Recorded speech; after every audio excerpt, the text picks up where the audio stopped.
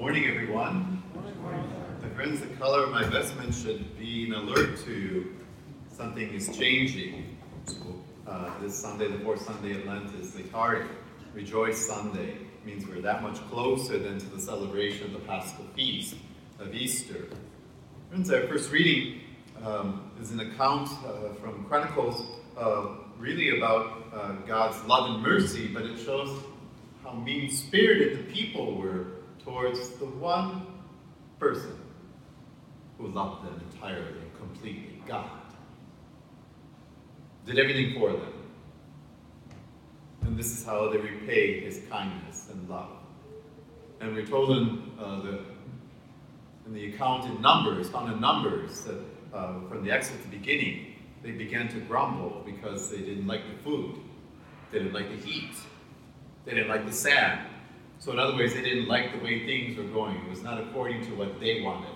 And yet everything was as God had prepared it to be. Our second reading, Paul speaks about the great gift given to us. And in our gospel reading from John, we have an account of a religious leader who comes under the cover of night out of fear and out of perhaps shame. He comes to Jesus. And Jesus recounts salvation history for him, the religious leader. Not to condemn him, but to inspire hope in his heart. From our readings from Chronicles, we hear again about the people of God and their lack of trust and confidence and faith in God. And we might ask, why did God allow the ancient Israelites, the Jews, to return to Jerusalem after their exile, after they had acted so horribly, not only towards God, but they were grumbling to each other and being mean to each other. They had been unfaithful, they were worshiping other gods, they despised God's warnings, they mistreated his prophets over and over again. They were really at heart ungrateful. All suffered the consequences of this ungratefulness and the sin. And we see that sin not only damages us, the person, the individual, but it damages the community. For the whole community suffered. The whole community went into exile. And in that exile, they forgot about God. They forgot about his faithfulness and his promises. However, even in the face of all this immense ingratitude and this mean-spiritedness towards God, God did not give up on the people. God sent even more prophets to give them condemnation? No. To inspire hope in their hearts and to woo them back to him. To restore. And in the right time, as God promised, he would restore them, and he did. God brought them back unworthy as they were to Jerusalem and allowed them to rebuild the temple. And the temple, remember, is a symbol of God's presence and a symbol of the covenant and a symbol of peace and a symbol of prosperity to them. My friends, considering all that the wickedness that people had done and the unkindness towards God, why was God so kind? Why was God so reasonable with people? And St. John gives us the answer. He says, because God is love. Because God loves. Because God is faithful. Because God is kind. And it is God. And God's mercy does not depend on our worthiness. God does not love us because we are perfect. It is God's love that continually transforms us into perfection. We get it backwards. The scriptures read today from John's Gospel, God so loved the world that he gave his only Son, so that everyone who believes in him might have eternal life. This is the very core of gospel. Remember, gospel means the good news. This is the good news. My friends, we see St. Paul describe the very same thing that John's getting at. And St. Paul understood this very truth to the core, and his whole Pauline corpus, all of his writings kind of testify to this key truth of Christianity about God's love. And it's unfortunate because it has oftentimes become a sense of tension amongst Christians, in particular Protestants to the Eastern and Roman rites, about grace and works and salvation. But and what Paul is saying is that God loves, and his love is so great, and it is not contingent upon us. That God's love comes first. And what he means when he writes, saved by grace and not by works, he points out that salvation is grace, and the Greek word that he's using has this heavy connotation of lovely gift. So by God's gift of love are we saved. And if we look at that, there is no tension.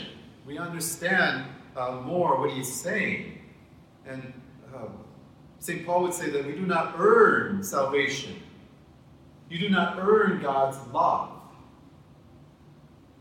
It is free. It's proven over and over and over again. We see it in the first reading. The Israelite people did nothing. As a matter of fact, they threw God's love back at him. And yet he loved them still. My friends, the truth of the matter is that you and I could never, ever say enough prayers to earn salvation. You and I could never live so perfectly as to earn salvation. It's not possible. And if it were, this wouldn't have happened. And this is what Paul's trying to say.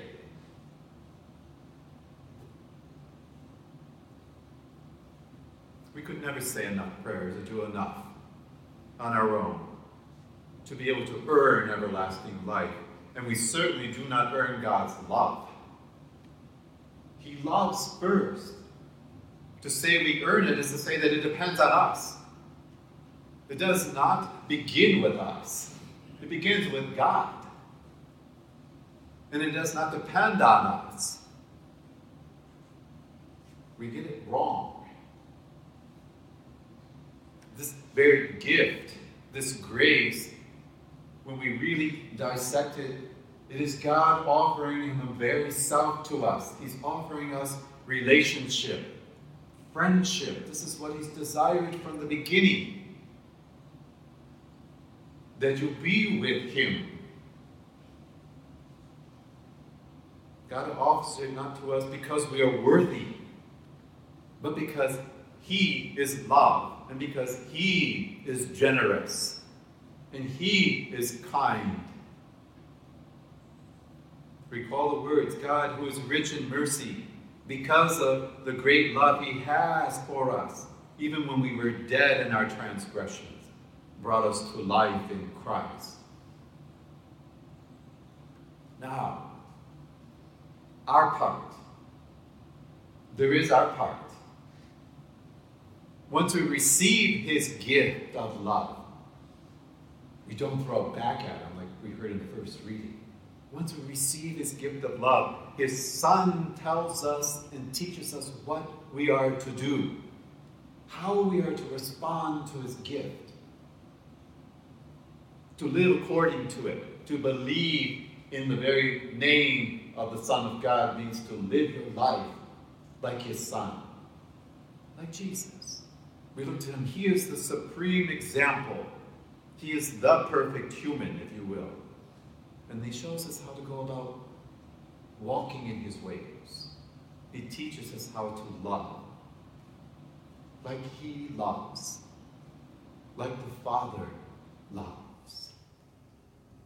Jesus is our role model. And he came to show us the very heart of his Father because they didn't understand. And we don't today, some of us, still don't get it. Even though Jesus came and spoke to us about many things, but he spoke to us about the very heart of the Father. And to know the heart of the person is to know the person. He spoke about the Father's love and the Father's care and the Father's concern. He shared with us the very wisdom of his Father, the fulfillments of his Father, the promises of his Father, the fidelity of his Father, the everlasting life of his Father. And to possess that is to possess life eternal with him. And it is Jesus who paid the price, the sin debt for us, something we could never have done by dying on the cross. Doing so, then Jesus, the Son of God, the Christ, his sacrifice, his prayers, his grace makes us worthy of eternal life. This is the amazing thing about Christianity, is that God becomes one of us in the incarnation, in his Son. And in doing so, it allows us to become like him. Loving like him and living for all time like him. In spite of our sin and all the evil that humans do to each other and do in this world, God does not reject us or give up on us. He continues to rescue us and renew us because he loves us.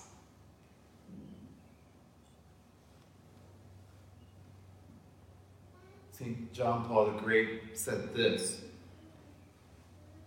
how precious must man be in the eyes of the Creator if he gains so great a Redeemer, and if God gave his only Son in order that we should not perish, but have eternal life.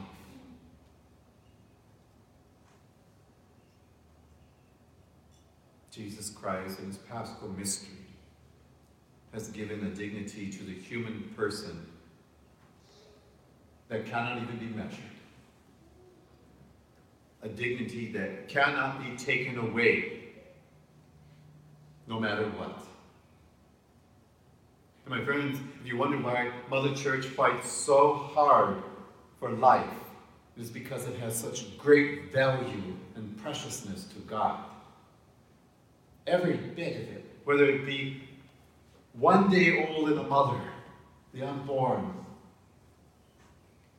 or God's child who is 114, and everyone in the middle, all life is precious and valuable to God. It does not matter if you have cancer. You do not lose your value. It does not matter if you once were bad. In God's eyes, you are precious and have value always. And this is why we fight so hard to protect life, because it has so much value and it's so precious. Do you think Father Mark was perfect, or is? He's not. Father Mark ran away from God. No, I'm not going to be a priest just yet. What did God do? Did he condemn me? No, he ran after me, and look, he beat me to the finish line. Because look, here I am. And when I felt, no, Lord, I cannot be a priest because I am not worthy and I am not holy, that is when he pointed out you have it backwards. Be with me, and then you will become holy. Not the other way. You and I need to get this and understand this. You already have dignity and value. And friends, and I'm very thankful for medical science, in particular psychological sciences, And there are such things as pathologies, and there are definitely illnesses that have to be treated. But most of the time when you talk to a psychologist, you know what they're treating? People with low self-esteem. People who don't know their own self-worth. And they prescribe millions of dollars of pills for that.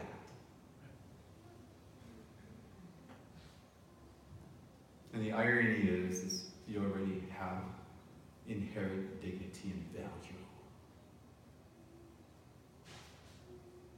My friends, do you know what the caduceus is? Caduceus is the medical symbol that we often see. It's a pole, and it has snakes on it. It represents healing, medicine, and it's been in use since at least 150 AD. Think about John and what he said, Jesus' conversation. You remember Moses put the serpent up on there and said, all who would look at this would be healed. Because the bronze had healing power? No. Because the serpents had healing power? No. Because God said to do it. God's word has power. Remember what happened? Remember the people were grumbling and backbiting everybody.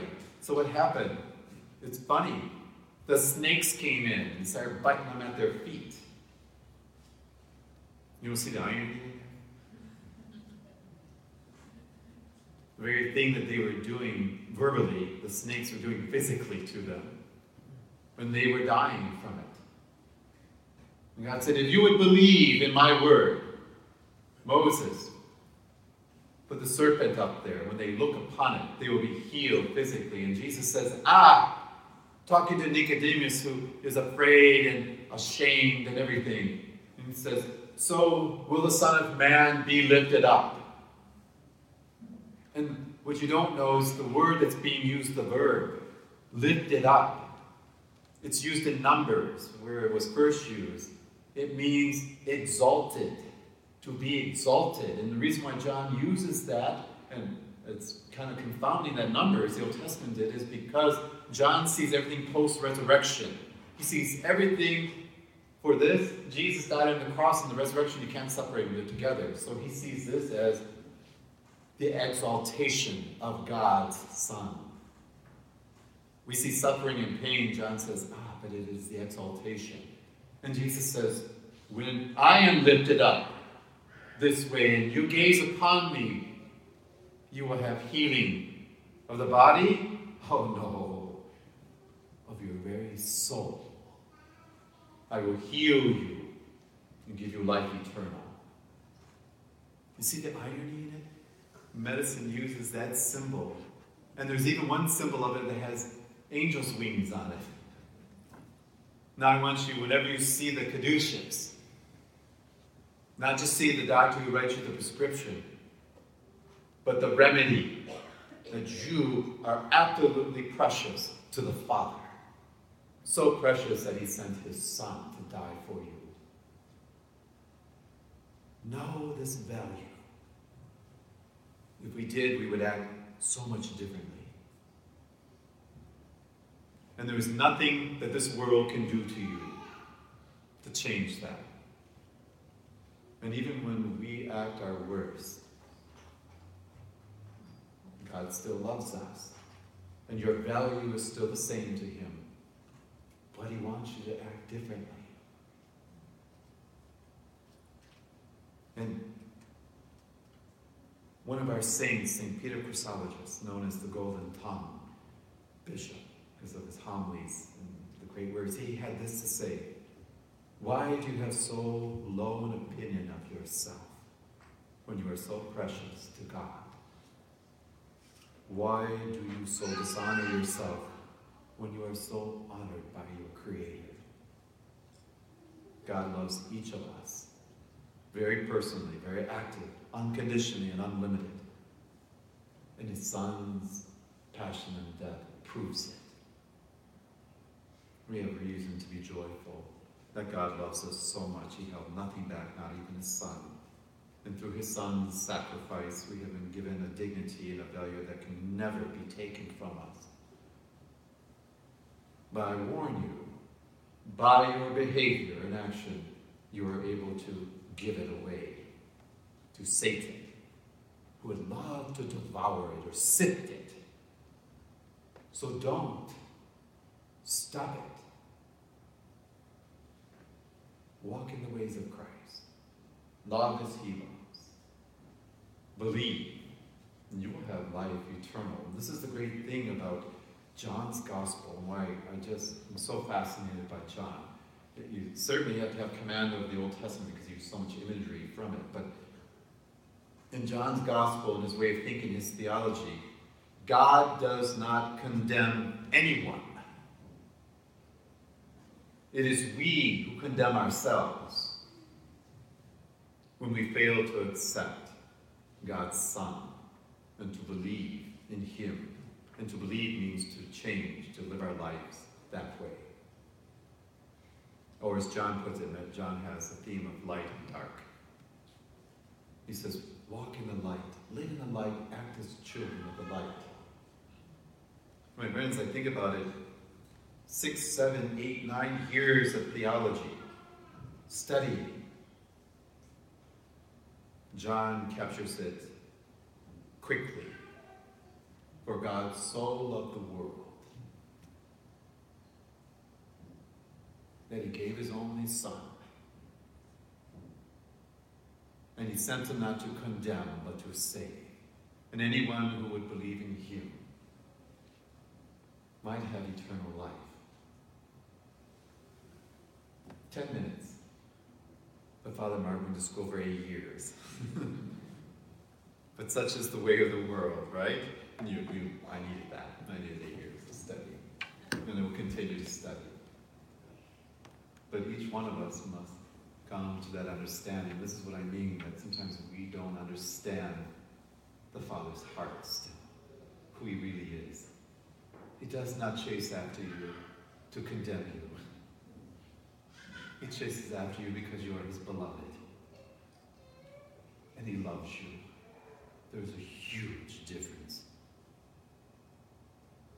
If you believe that God is chasing after you to kill you, no wonder you are running. But if you fully understand that he pursues you because he loves you and wants to give you the gift of eternal life, he will stop your running and turn around and face him and run to him.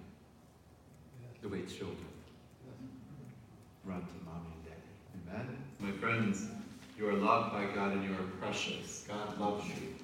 As your pastor, I love you, but I do so imperfectly because I am not perfect. But I continue to work on that. Let us work on that with each other too.